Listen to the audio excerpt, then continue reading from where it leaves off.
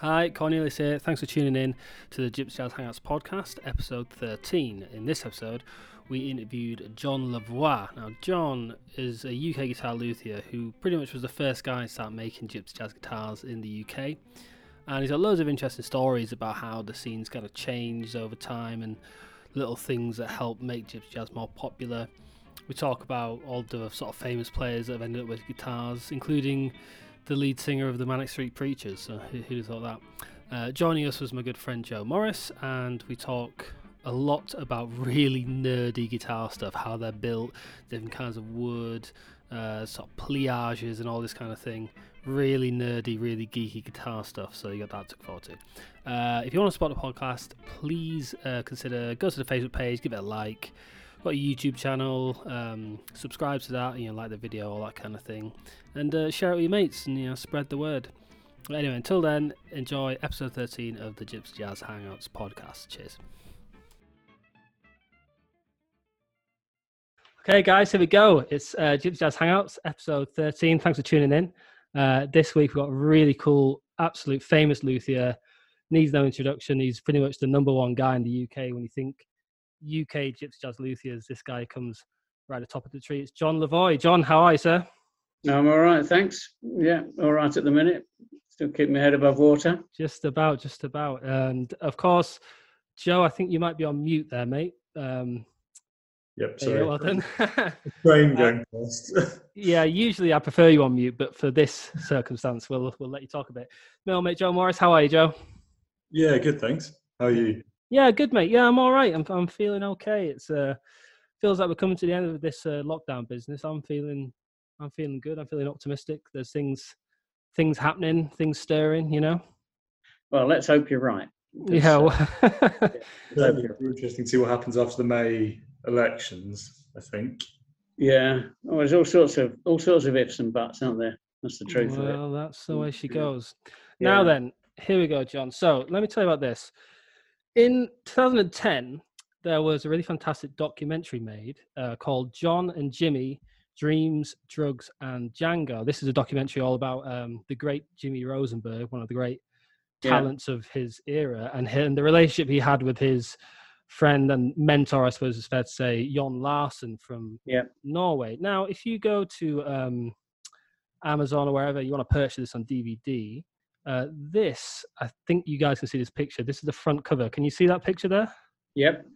Now, this is a very young Jimmy and a young, handsome-looking Jon Larsen there. And I think that's one of your guitars, John. It is one of mine, indeed. That's one of yours. So how did this come about, this chap from Norway picking up a guitar from Lincolnshire? Well, yes. Do you remember Ian Cruikshank? I know the name, yeah. Ringing any bells? Yeah, he wrote that book. A really famous book he did, right? He did a book on sort of he did a book sort of more or less teach yourself Django, so to speak, which was crikey, came out in I think probably about 79, something like that, right, quite a long way back. I mean, he was like slightly awkward character in some regards, a bit abrasive, but he was singularly responsible for getting things going in this country. He was heavily involved in the Django Legacy video that we were discussing a few minutes ago. In fact, he played on it, he appeared on it, but he also brought over characters to play at places like Pizza Express in London. This is back in the late 70s and 80s, before it all sort of took off. And then the Django Legacy video, that was transmitted. I can tell you when it was transmitted. First transmitted on the telly in '91, because its transmission was interrupted by the first Gulf War. Oh, really? And put off for about 8-9 months. So I remember it being '91, and that really kick-started things in this country, because there are no end of particularly young players who were completely unaware of this stuff, and and especially the fireworks element of things. An awful lot of rock and roll players who said you can't do that on acoustic guitar, and of course you can. So, which was nice, but so I lost. What was the question? Jon Larsen. Jon Larsen. That's right, and he I met Ian, and he didn't have one of my guitars, but he was very enthusiastic about sort of promoting somebody in this country making them. I mean, there've been one or two other people who turned out a few, but I was obviously trying to do it halfway seriously, mainly because of my enthusiasm for it as a music form. And he said, "Why don't you come and meet John Larson? He's over here touring." And we met at I think it was somebody's flat somewhere in London. I can't remember where now. And he was there, and he said, "Bring a guitar with you." And John Larson bought that guitar, and that's the guitar that's on there. And then went on Jimmy Rosen. There was, well, I think you'll find there's how should we put it? A difference of view over who owns it. Very diplomatic of you, Mr. Lavoie. Yeah, well, I don't know all the ins and outs of what happened, but well, Jimmy's got a pretty checkered past, so goodness knows what happened. Sure enough. And so, and Jon was playing this. Do you think he did any recording with your guitar? I don't know. No, I don't know, to be honest. I mean, there was a picture on something up on YouTube a few weeks back with all the Rosenberg Brigade in a hotel room somewhere, playing various guitars, including one of mine. And the strange thing was that they'd got, I don't know, something to do with the way it had been recorded. They were all appeared to be playing left-handed. Everything was upside down. Okay, so it was like mirrored, I guess. Well, it's curious because we were doing a Zoom thing the other night. I mean, to be fair, they are quite talented. I wouldn't be surprised if they could just play left-handed, No. All the words were upside down. That's right. It was all wrong.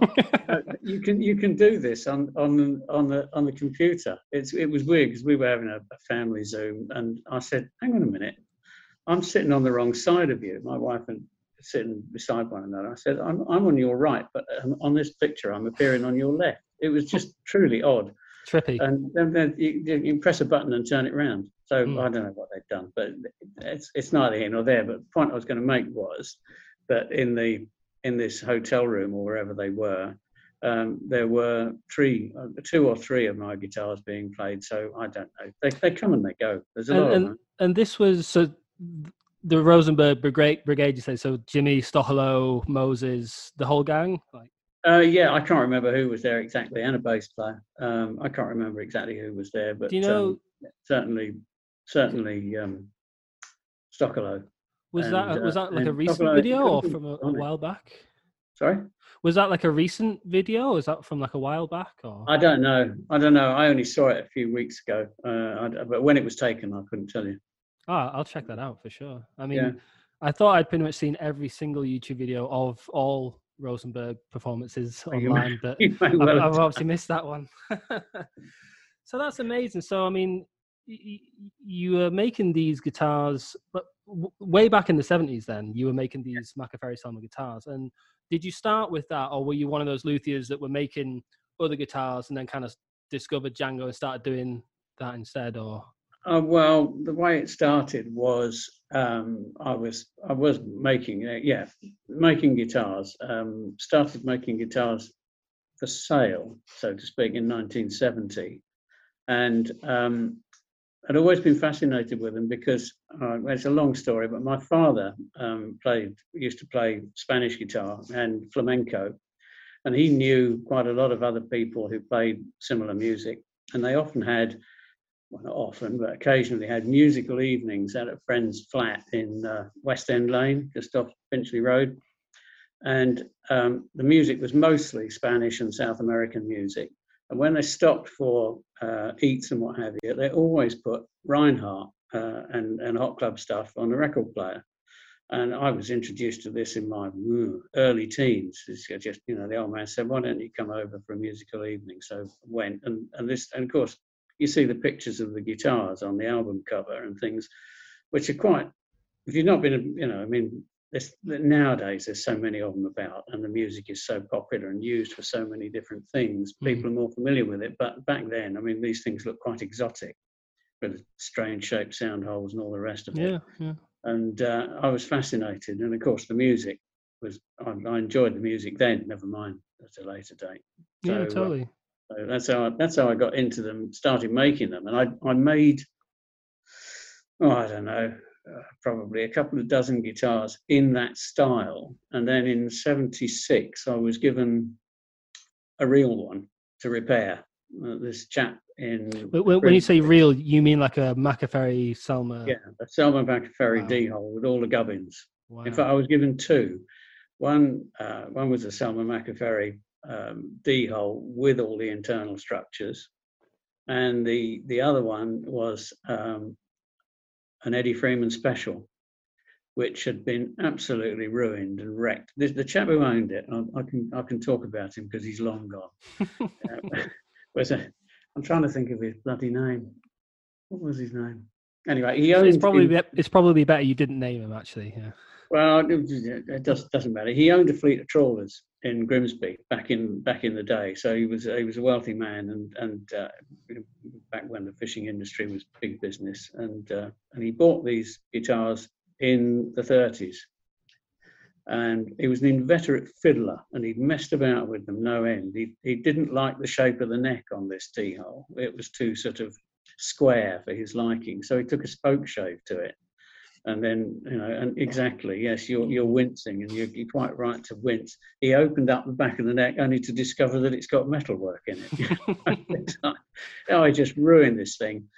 And the Eddie Freeman Special, he tried to convert it to a 6-string. Were they the tenor guitars? Yes, sort of. They were bizarre instrument because the two outside strings of the 4 strings were the lower strings, and the treble strings were in the middle. Really? Yeah, odd sort of inside-out tuning arrangement. Hang on a second, we're going to have to do something about putting this phone on charge. Lynn, can we put your phone on charge? Because it's going to quit otherwise. This is Hang on. John's technical advisor here. Just yeah, hold on a second. Hi, Lynn. You all right? Hello, yes, I'm fine, thanks. Thanks for saving the day for us, Lynn. There we go. Yeah, we're back. We're up and running again. That's Jolly right. good. That's it. Power. Yeah. Sorry, I've lost my thread. Where was I? Yeah. He had this Eddie Freeman Special, and he'd attempted to convert it to a 6-string by putting a wide fingerboard on top of the neck, so that the fingerboard overhung the edges of the neck about 3/8 of an inch on either side. He just ruined it and drilled holes in it to put extra machine heads, and it just wrecked it. And it arrived in a bin liner. It had been in a garden shed. So anyway, I've still got some of the bits. And anyway, Some of the wreckage. Yeah, just to complete the story, the 6-string guitar with all the gubbins in had the front of it, like quite a lot of the original D-holes, was very distorted and had been repaired several times. They have a fundamental weakness down either side of the hole because there's just not enough woodwork there to hold it together. And I've seen quite a lot of examples with severe distortion in the face of the guitar, and sometimes all sorts of action problems that are caused by it because it's collapsing under. There's just not enough strength either side of the sound hole. It's quite close to the waist of the guitar, and there's just not enough woodwork to hold it together. Plus, the other weak point is where the cutaway is relative to the large D hole. There's not enough woodwork there, and you end up with a distortion and collapse between the cutaway and the sound hole. This is on the face of the guitar because it's in compression at that point. Anyway, I said, I'll put a new front on it and I'll put a new neck on it. So I did that, but new front, new neck. I couldn't really, back in those days, I still can't, accurately reproduce the colours of the sound hole rosette and the sort of staining, because this guitar looked wonderful. It looked like it had been on the ceiling of the pub for about 30 years. It got that real ancient Looking a bit like me then. Yeah, okay. the floor of the pub, maybe. Anyway, he had this thing, and he took it back, and he died within probably 18 months of taking the guitar back. I can remember his name now, Harry Crampin. There you go. You can edit that out if you don't fancy it. And yeah, he had it, and his effects, obviously, the family were clearing out the stuff, and the guitar was sold, and it appeared on an album cover from Oizo, if you can remember back in the early days of Oizo. Yeah. Was it the Live at Lorraine album? No, Gypsy Swing. I think it was Gypsy Swing Volume 4 or something like that. They're standing there in the sort of time-honoured pose with sort of standing very upright with the guitars on the ground with a hand on the headstock, sort of very posed way, and deliberately so. And I thought, I recognise that guitar, and it was the one that I'd prepared for him. So yeah, I don't know who was playing it. I don't know whether it was. Can't remember whether it was Vivi Limburger who was playing it or well, I mean, who was in it? Fatty Latin. That is Vivi Limburger. Yeah. I don't know if you can see that, John. It's a little. Yeah, wait a minute. Which one is it? Oh, you found some. It's not that one. I don't think. Oh, it could have been that one. So this is Wazo 4 Gypsy Swing. This one's Yeah. called. And there's a D hole and an oval hole there.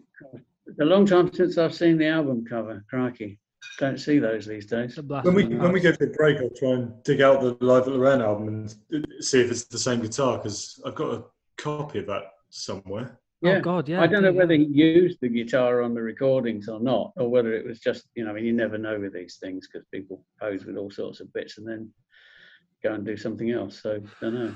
Well, Oh, sorry, Joe. Carry on.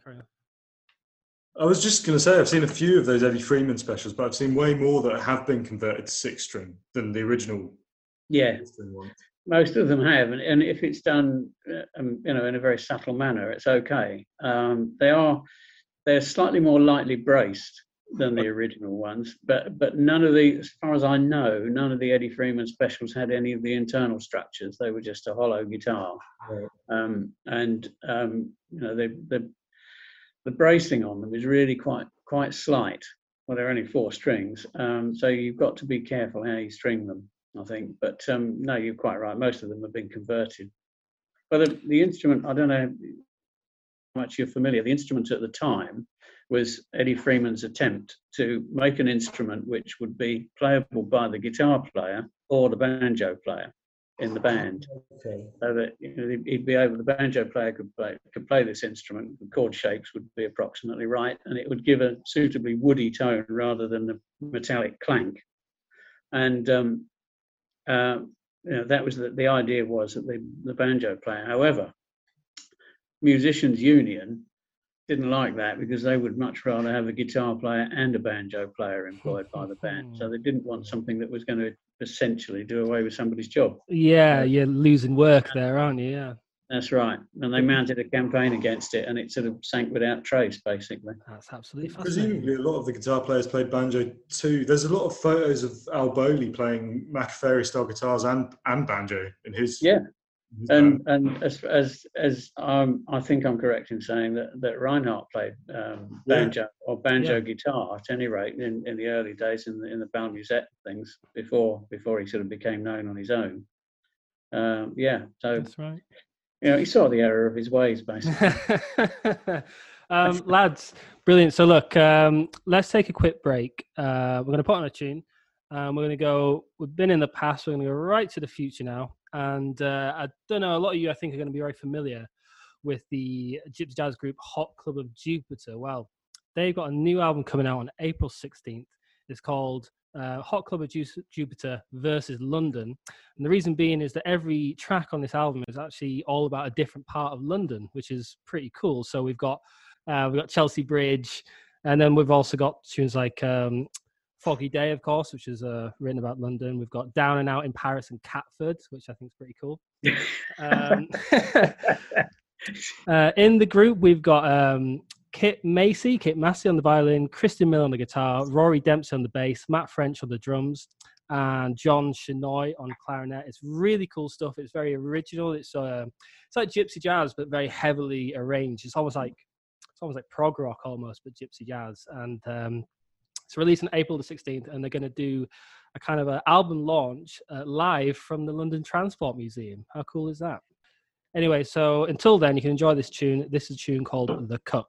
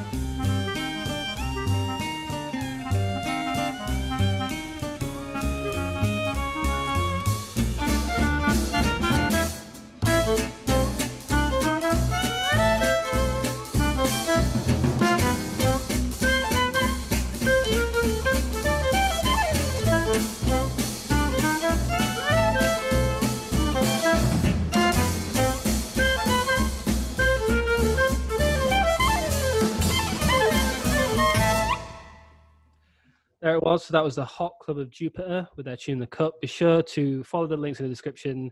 Buy that album. You can buy it on iTunes. You can buy it on their website. April the 16th is the live stream from the London Transport Museum. I think that's going to be loads of fun. So definitely check it out. Now then, guitars. So here's the thing. You buy a guitar, it's brand new, and you think, oh, I've got a great brand new guitar. But the thing is, they tend to get a little better as they age, right? They kind of wear in, the wood begins to get kind of comfortable, gets into the groove. The question I have is, how long does that last? How long does a guitar, when does it reach its peak? Because presumably at some point it will kind of reach its peak and then it will sort of die out, right? Well, they do to a certain extent. I mean, if you never mind gypsy guitars for a moment, but things like flamenco guitars, the general view would be, I think, that if you manage 20 years out of a flamenco guitar, you've done well. 20 because years? They're designed, built very light for a sort of very fast response and not much sustain. They want that sort of slightly percussive, explosive edge to them. And if you build them that light, they tend not to last all that long. And they often talk about guitars being played out with flamenco guitars. Yeah. It's a bit different with Selmer type guitars because the mechanics of the thing are different, because the whole body is in compression from one end to the other because the tailpiece is hooked over the bottom of it.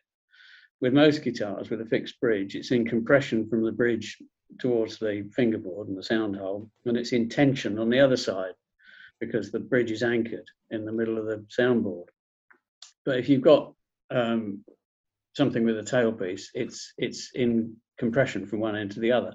And assuming that you have built it with enough bracing to support the downward pressure of the strings on the soundboard, and it's not, I mean, some guitars are built so light that you can see they're collapsed or they're sagging under the pressure of the strings.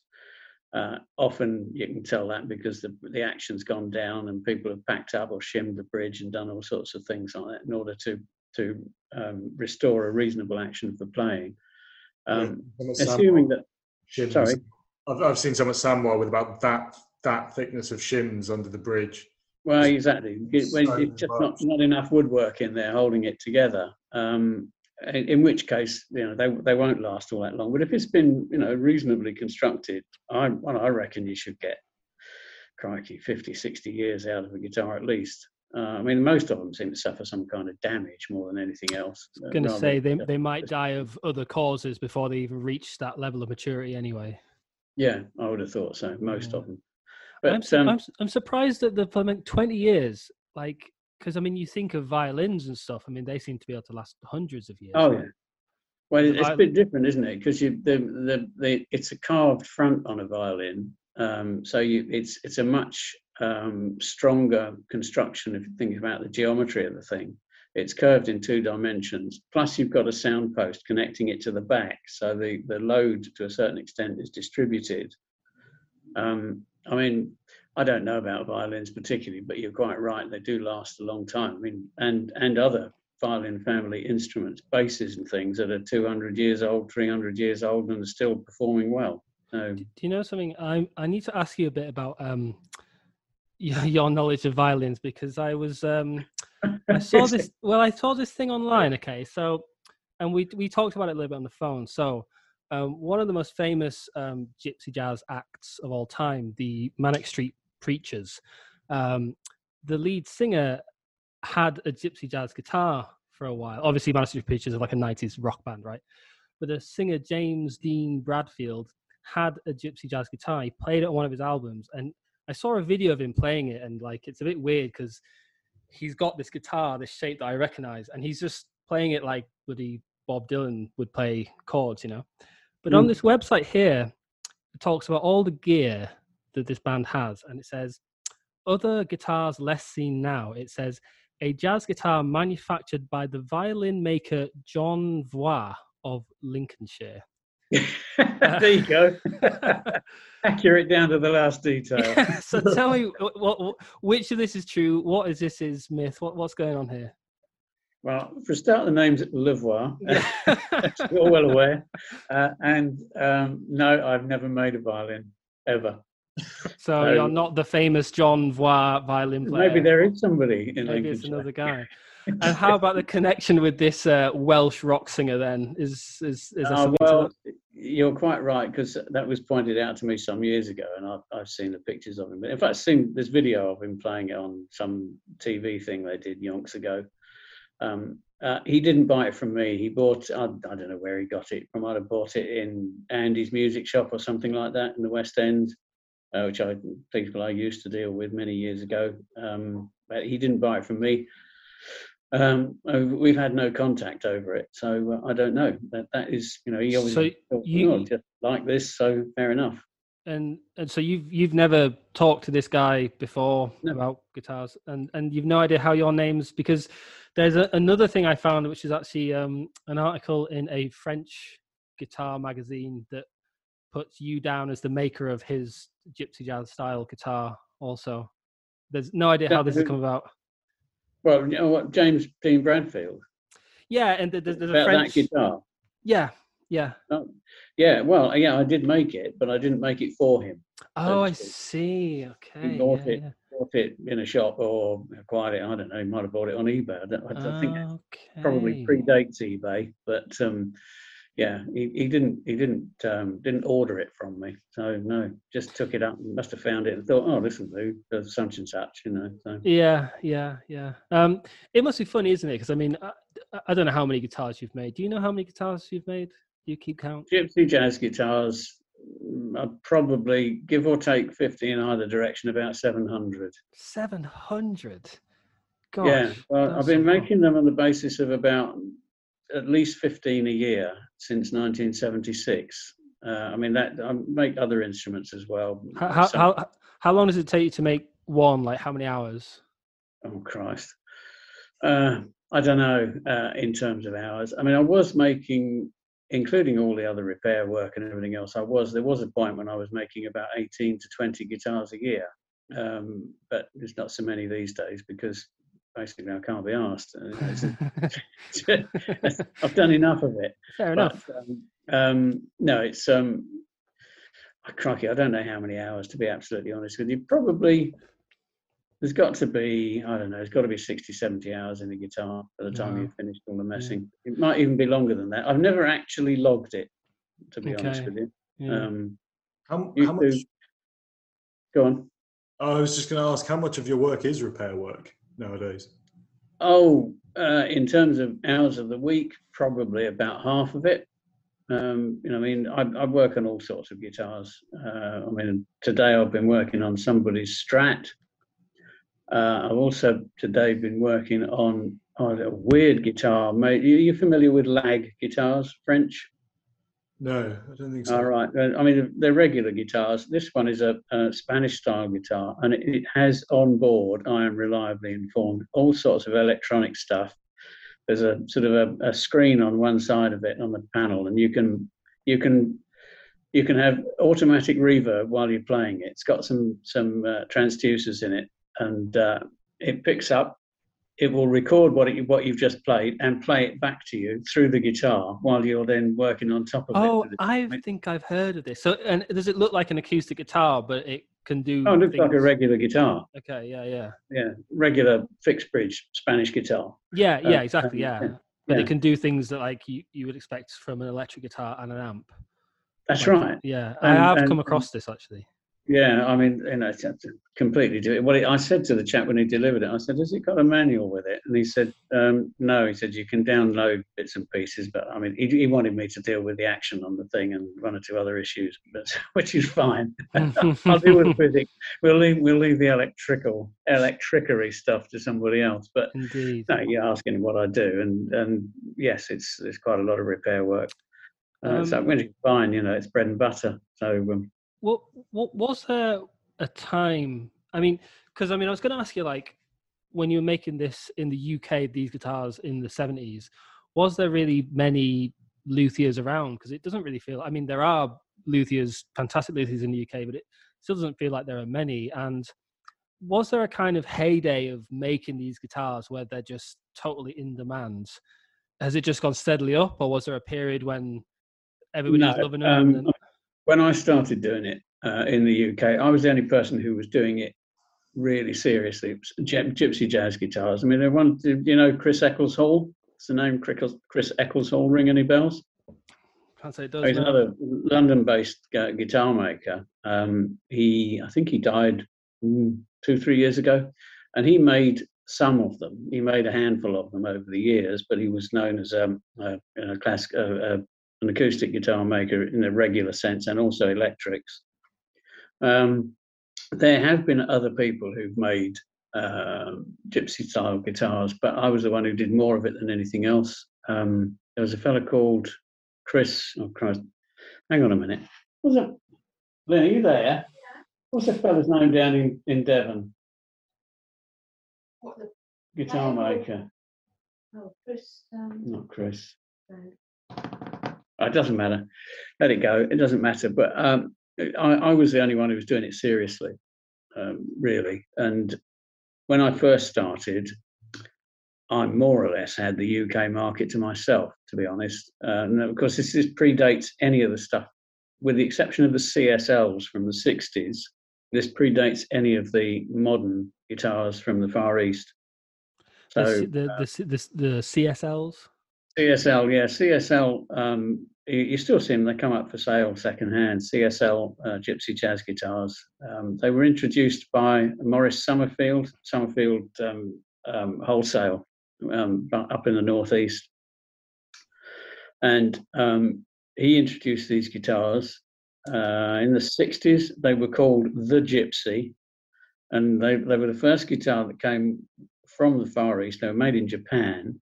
And they came with a shaped case, and I reckon probably at the time the case was probably worth more than the guitar, to be honest. Have you come across the Ibanez ones from Japan from the sort of 70s and 80s that were apparently designed by Macaferi? Yeah, the things like the Mac 10. I think, yeah, Ibanez made them. Yeah, that's right. Well, it's interesting actually. I went to the UK music show. God, trying to think how long ago it was, when it was held at the Russell Hotel in central London. So we're talking probably the late 70s, something like that. And Mario Macaferi was actually there. Really? He was still alive. He was with Morris Summerfield. I mean, I didn't speak to him, but he was there promoting the guitars and just talking about things in general. Anyway, the CSL guitars, they came over in the 60s. I don't know when they stopped introducing, when they stopped importing them. I'm not sure, but there was quite a big gap until things like the Gitans came out, and Saga, various other things from the Far East. But you're talking really about the 90s for those, at the very earliest, and most of them well into this century. So going back to where you were saying, I more or less had the market to myself in the 80s. And the early 90s. 91, as we were discussing earlier, the Django Legacy video came out, and that really did kick off so much interest in gypsy jazz in this country. And other people got involved with it and started making guitars, but none of them, to the best of my knowledge, have made as many as I have. So, wow. You know. And you think, because I mean, one of the things I find interesting about gypsy jazz is it's been around for such a long time, but for me, the scene, it kind of feels like it's still in its infancy in what it might look like in 10, 20 years' time. It still feels like a tiny scene. And so I don't know if you could gauge from just how many people are getting in touch with you trying to make guitars, how you can gauge just how popular this music is becoming, you know? Well, I think the music, yeah, I don't know whether or not it sort of might have reached a bit of a plateau. It's difficult to say. I don't know. I mean, I think the public awareness of it amongst the, excluding people who are, how should I put it, desperately enthusiastic about it, such as players like yourself and me, people who are really enthusiastic about it. But I think there's more recognition in the general public because they hear more of it. We were watching telly the other night. I don't know whether you get it down south. There's a program called Bangers and Cash, which is We all don't about. even have tellies anymore down here. You don't even have telly. No. So Well, there you go. whatever. This program, it's all about a company in Yorkshire who essentially auction antique vehicles and that sort of thing. You've frozen on my screen. I don't know. Can you know still what? hear me? I can hear you good. You've frozen on Oh, my better. screen. You've Joe, come what? back now. Are we all back? Joe, what does it look like in yours? Are we all frozen? John, you're frozen, but I can still hear you fine. Am Okay. As long as you can still hear me, that's the only bit. Yeah, I mean, carry on with what you were saying. Anyway, this program is all about people in Yorkshire, this company in Yorkshire who auction antique motor vehicles and all the stories that go with them. And blow me down, the soundtrack music or background music to it is often gypsy jazz. Mm. You know, straight out, and I don't know who's playing, but it's very much in that style, and you hear it all the time on the radio. For goodness sake, they used it for a co-op advert years ago. Yeah, that's right. Yeah, Yeah. mate, I was bloody messing about on my phone when I was meant to be doing some work on Facebook, just going through daft videos, compilations of people, falling off cliffs and all that sort of stuff. And what was the music? It was gypsy jazz. It was a weird kind of almost like what do they call it? Electro swing. But it was like Yosho Stefan or somebody. I think it was probably him actually doing the lead over it. Yeah. I think somebody just taken the lead and put it on their thing. And that was a crappy Facebook thing watched by kids and me, I suppose. There was with like 50 million views, Go on. Sorry, go on, Joe. I was just going to say there was a computer game in the early 2000s called Mafia. Don't know. Oh yeah. Yeah, I was just about to mention it. My son used to play it, and that had stuff on there. Yes, The whole soundtrack was Django, pretty much. Yeah, I think Louis Prima and stuff, but mostly Yeah. Django. And I think that actually really did turn a lot of sort of younger people onto Django. Yeah. Do you want to hear something mad, right? And then and then we'll go for a quick break, right? The other night I was watching a film called Gattaca. Have you ever seen this film, Gattaca? It's got Ethan Hawke and Uma Thurman and Jude Law. It's set in the future, and in the future, when you're born, right, they do a little blood test on you, and they can look at your genetics, and they can work out straight away if you're going to have like a heart defect, are you going to be an Olympic athlete, are you going to be intelligent, are you going to be stupid, and so straight away from birth, you get put into whatever part of the society you're deemed to fit. So if you're a bit thick and you've got a dodgy ticker, you become the dustbin man. And if you're strong and fit, then they make you an astronaut or whatever. And that's how society gets kind of split up. It's like a dystopian future. Anyway, there's a scene where they're in this fabulous, posh hotel, restaurant place where all the lovely, beautiful, wonderful people go. And there's a band playing. And what are the band playing? They're playing Nuage by Django Reinhardt. And they're playing it note for note Django solo. And I thought that was really clever because Django, of course, was disabled. Yeah. So in this future society, Django would have been like, no, he's no good, bottom of the pile. Yet there they all are in the future, all these whatever, and they're listening to the music of this guy who would have been rejected by their own society. I thought that was pretty cool. Anyway, let's have a quick break. John, mate, is there a Django Reinhardt tune that you'd like to put on, like us all to have a listen to? Well, yeah. You asked me when we were setting this up what I might choose, and I chose "I'll See You in My Dreams" and suggested that nobody else would ever choose it. Now, I was joking, of course, because it's got to be one of the most popular tracks that he's recorded, and it just strikes me as being a sublime guitar solo. It does absolutely everything. There's slow bits in it, and it's just so inventive from one end to the other. And the chap I play with has, on a good day, and when he's not had too much to drink, he can make a passable go at it, and which is great, and it always gets a cheer. So that would be good. Yeah, it's great stuff. Absolutely, it's one of his best solos, and there's actually a pretty cool, very small lesson on one of the licks that you can find somewhere on YouTube. Some northern guy. It's on Neil Corkery's wonderful YouTube channel, same YouTube channel as this podcast. Thank you very much. Here we go, Django Reinhardt, I'll See You in My Dreams. Check it out.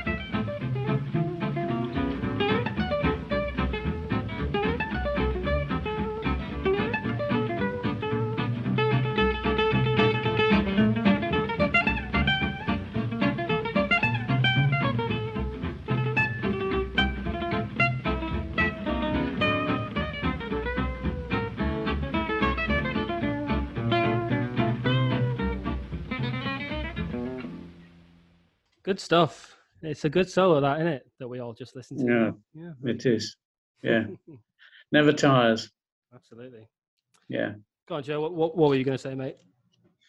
I just wanted to ask John about pliages in gypsy jazz guitars. I got a sort of custom built gypsy jazz guitar last year from Johan Chollet, a French luthier, Right. brilliant luthier, who I know from Samoa. But I requested a Favino size guitar with a pliage, not knowing a huge amount about what a pliage does to the sound, but thinking it might just make it more punchy. But it's a wonderful guitar, but I don't have anything to compare it to, and I just wondered what your view was on pliages, which I think is a sort of heat-formed ridge in the top. Yeah, it's a crease, if you like. Yeah. It interesting. How long have you got? It's essentially as far as I understand it from Mario Maccaferri's original drawings and writings about it. What he was attempting to do, to a certain extent, was recreate the similar sort of soundboard structure as is used on Neapolitan mandolins, which have got a broken front in them. It's a very much definite bend. And in fact, if you look inside those, they often have a knife cut on the inside, so that the front is actually sort of broken, if you like, at that point. But what it does is, on the guitar, at any rate, the way it's put together is you've got the two halves of the soundboard, and the soundboard's conventionally in two halves. You put a crease in it.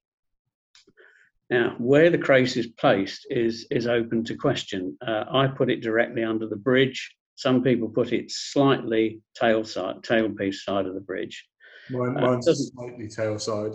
Yeah, it doesn't. I don't think it's actually that critical. But what it does is it's difficult to use it without using my hands. But you've got a gentle bend in the soundboard, and if you then take a little pleat out between the high point and the base of the soundboard by the tailpiece, and then draw it together.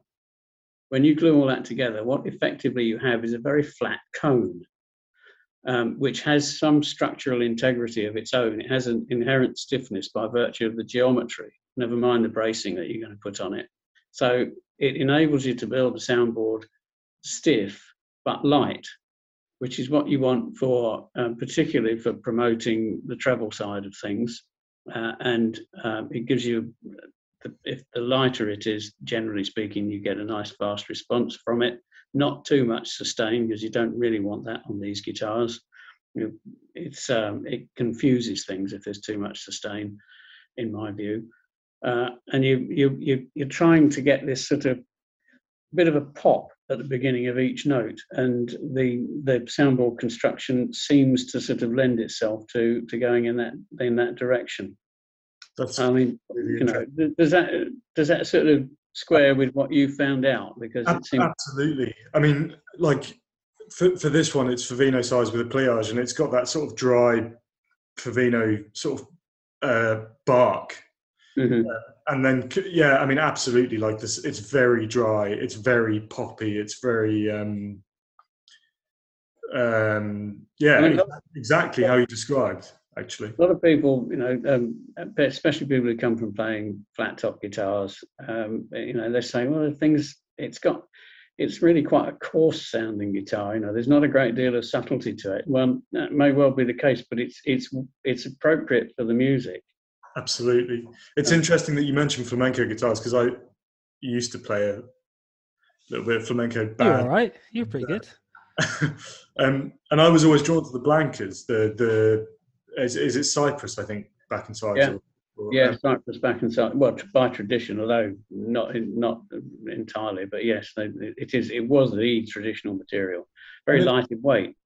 And it's the same thing. It's that sort of dry, punchy, percussive, barky sound, which sounds amazing for traditional flamenco, and, in my opinion, amazing for gypsy jazz. And I think, it's interesting what you said about the pliage, because that's been exactly my experience. It's really got that crisp response without much sustain. But as you say, that's exactly what you want.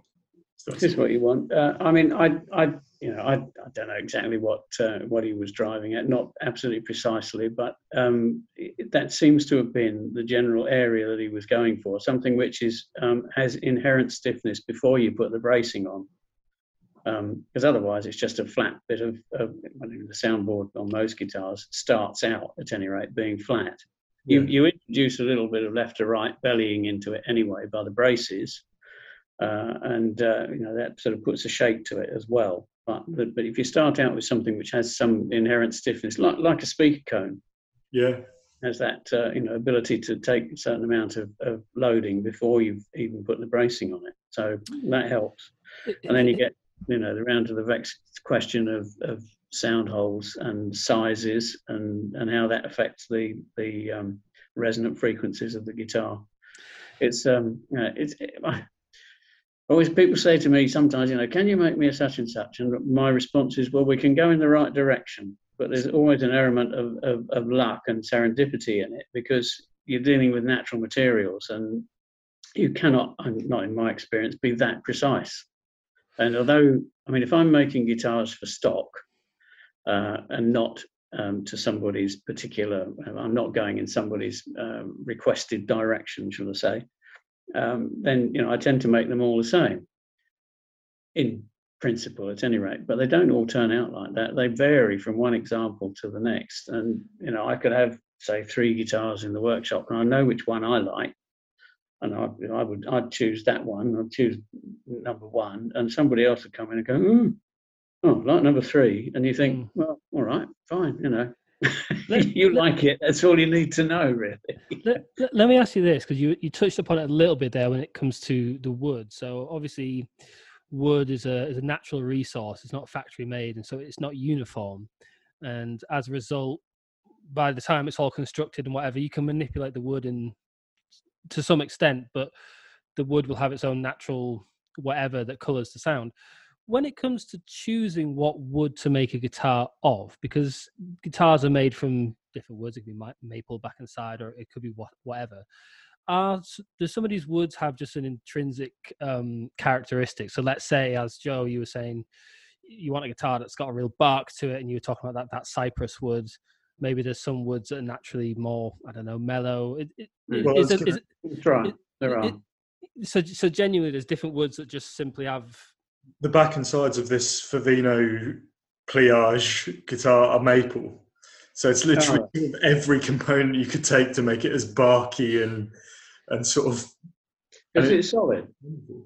Yeah. Oh, back and sides, I don't know. Because, I don't know about modern... when you said this was built by... how did you pronounce your name? Cholet? Yeah, Johann Cholet, yeah.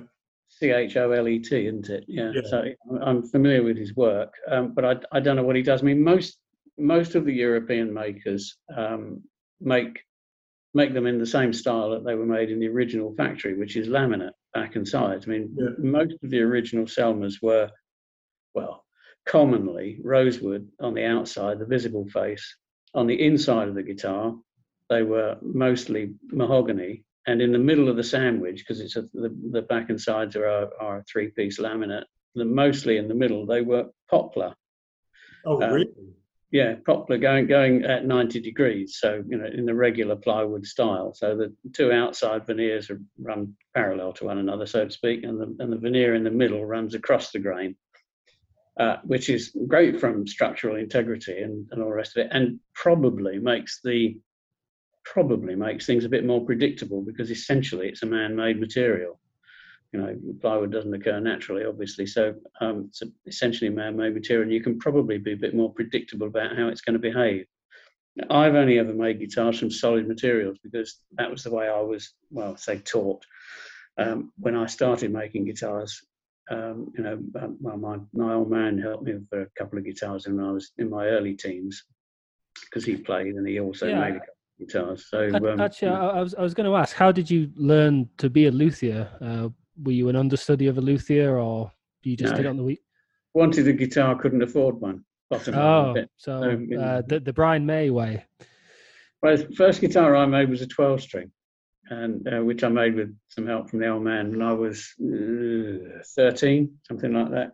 And he'd made a guitar, classical guitar, and he helped me make this 12-string guitar. And of course, didn't know anything about necks in those days, or truss rods or anything like that. And of course, 12-string guitar is under huge stress. And the neck went an appropriate shape, how shall we say, after being strung for a few days. And then many years later, I retrofitted a truss rod to it and retrieved it. So Wow. I don't know where it is now, no idea. But yeah, that was how long ago? That would have been about 1962, something like that. Hell of a long time ago. So you say you made this guitar and your dad helped you. So your dad was a luthier, or he was just a guy? No. He played guitar, and woodworking's in the family, if you like. So Okay. I inherited tools from him and further back grandparents and great grandparents on my father's side. So there's some tools in the workshop which go back probably now thick end of 100 years. So one or two of them, and it's only the good ones that survive. So what about then? You talk about the woods. Like I remember I was watching this documentary. It's about Mark Knopfler, and he has a particular luthier of choice, and they went round to his workshop, and he was talking about the way that he picks the wood that he wants, and he had all these little tests. Like, so he'd have like this kind of cut wood, and he's tapping it. He's trying to listen to a certain resonance and stuff. Yeah. When how do you get wood? Do you go to B&Q and you're just going up the aisles, just knocking on all the wood, or is there a special place where you've got to get super nice wood, and then do you have to buy it and then choose which bits are good? I mean, what's the process like? Oh, there are several specialist suppliers in the country, in the UK, and there are others elsewhere, particularly in the States and places like that. But no, I go. Under the current circumstances, it's been a bit difficult. But when things are more normal, you just go down there and spend the morning going through sets of fronts and what have you. I mean, the business part of the guitar is the front of it. That's the most critical part, and that's where you need to spend time choosing the piece of wood that you're going to use. I mean, what you make the back and sides from contributes to the sound, but the working part of it is the front of the guitar and how it's put together. And what you're looking for, at least what I'm looking for, and I suggest that it's probably common to most luthiers, you're looking for a piece of wood for the soundboard where the grain direction is correct in 3 dimensions and it is stiff and light. If it happens to be visually pleasing as well, that's great. I personally, and a lot of people would disagree with this, but I personally don't mind coarse growth at all. The general view is that you should have multiple growth rings to the inch and all that sort of thing, and particularly the classical brigade, they're getting a real state about this. But I personally am quite happy to use quite coarse timber as long as it is stiff and light, and that's what you're looking for, and that will make, you pick it up and you think, make a nice soundboard. And these things also go through fads, and 2 or 3 years ago people were using not gypsy players, not gypsy guitar makers particularly, but there was a big thing for Engelmann spruce from the States and Adirondack spruce. And I was given 1 or 2 lumps to make things out of, and I thought, I don't want to use this because it was horrible and bendy and rubbery, and I didn't like it at all. So, speak as you find. To some extent, there is a bit of kind of, I don't want to say subjectivity, but there's you got to consider how you work with it as well and things like that. Oh yeah, exactly. And it might suit some style of guitar making rather than others, but certainly for gypsy, what you're looking for is something which is stiff and light. But that was what. I go boring on about this, but it was one of the things that Maccaferry did. He was absolutely insistent that when the timber was selected for the fronts, that the billet of timber was split from top to bottom, so that it will only split down directly down the grain, and that way round you're going to have as near as possible the grain being absolutely parallel all the way down throughout the thickness of the soundboard. I mean, the soundboard's only 2.5, something like that, millimeters, 2.5 millimeters thick, and you don't want short grain in it. You want the grain to run right down there so that it is mechanically strong. and he insisted that things were split rather than and then faced rather than just being sawn. So when you go choose the stuff, you have to look for the grain being direct in 3 dimensions. Do you know? Sorry, getting technically rather tedious. No, this is good. This is what I want to hear, man. You know, I'll tell you a story. I knew a chap. He's dead now, bless him. But a while ago, he ran into some money, like great Auntie Helga died or something, and left him a lot of money. So him and his wife, they're piano players, and they got a Steinway made for them. And they went to Germany to the factory to actually watch it being made, like the sort of process. And they said there was a guy in the factory. He had one job. Now, a piano, you got the keys and then you got the hammers that kind of hit the strings. And you got these felt hammers and a really long, thin bit of wood connects the key to the... Well, there was a chap and he would spend his time in this special sound-treated room, and he would get all these long sticks and he would drop them from a certain height onto a surface, and he would listen to how they... And then he would have a pile of no and a pile of yes. And that was his job. He would be weeding out these things that didn't quite sound right in the bin, It's incredible, the tiny margins that can generate a completely different sound on the other end, Yeah. Well, you were saying earlier that you saw somebody picking up a piece of wood and tapping it, listening to the resonance sort of just of this board of timber, unworked board of timber. And you get a good idea of whether or not it's going to work for you, because it's alive. Some bits of timber are absolutely dead. I'm not a great fan of maple, despite what Joe was saying. And people talk about maple guitars being bright. I've often found them quite middly. It depends on the maple. So because maple comes in all sorts of different forms, and some of it can be quite sort of almost cardboardy. Like muddy sort of. Yeah, it can be, and the timber itself can be, well, you just hold it up, and it doesn't have much of a ring to it as a board of timber. It's just sort of dead. Yeah, I know exactly what you mean. I have briefly in the break, I mentioned this Joseph Tomorrow guitar I have. It's also maple back and sides, and I very much suspect that's what's going on with that, as well as I mentioned, the bridge is sort of flat on the bottom and the sound is a bit dead. But I also think the maple is just exactly that, muddy, middle heavy, but not in a good way. Yeah, it can be. I mean, it's interesting, isn't it? This is on this business of whether or not things feel lively. Years and years ago, I had a guitar came to me, a genuine Selma Maccaferry came to me for some fretwork, I think it was. I can't remember now. But the guitar was in absolutely fantastic condition. It looked like it had hardly been played.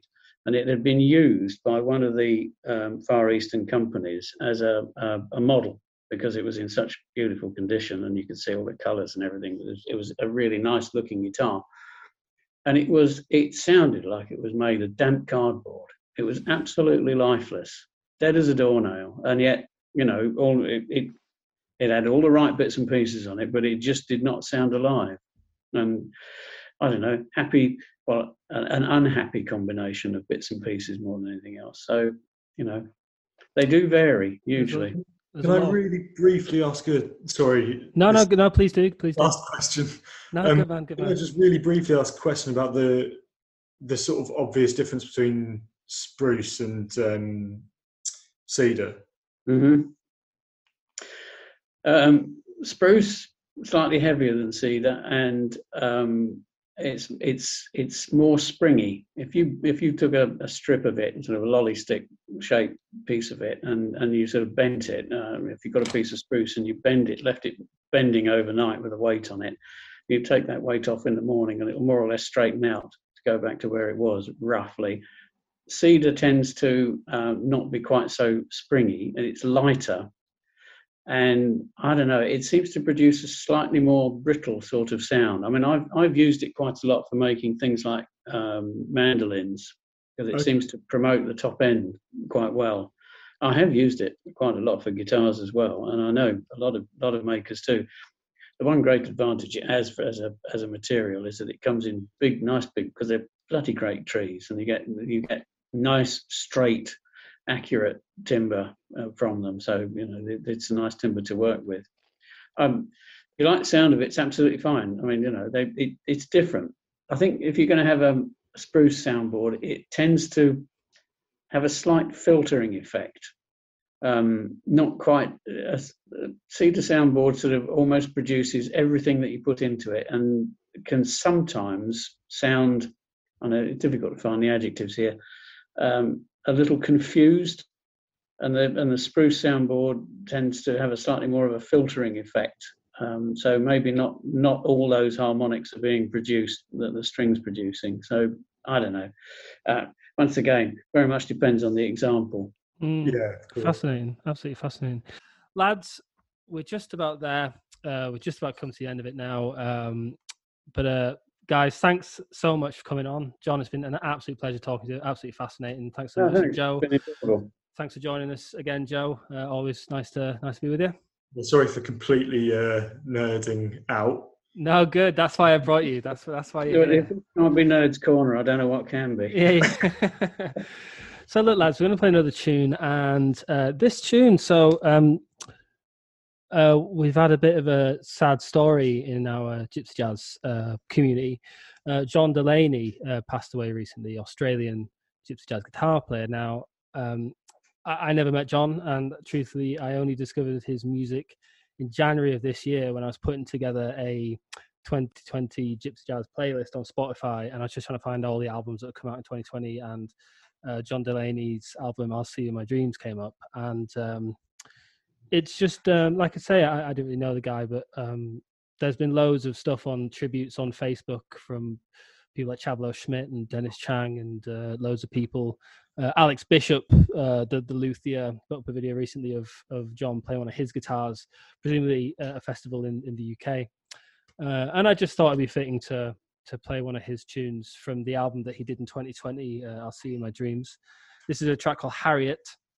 Really lovely playing, fantastic. It really does have that kind of, he had quite an old school sound, which personally I love. And it just had that lovely kind of bit of romance that for me is what really makes Django and Gypsy Jazz the real deal. So, have a drink for John when you can, and all our thoughts go out to his family. Thanks for tuning into the podcast, guys. Share it with your pals, like the video, etc. Boys, thanks so much. All the best. We'll see you again soon. Cheers.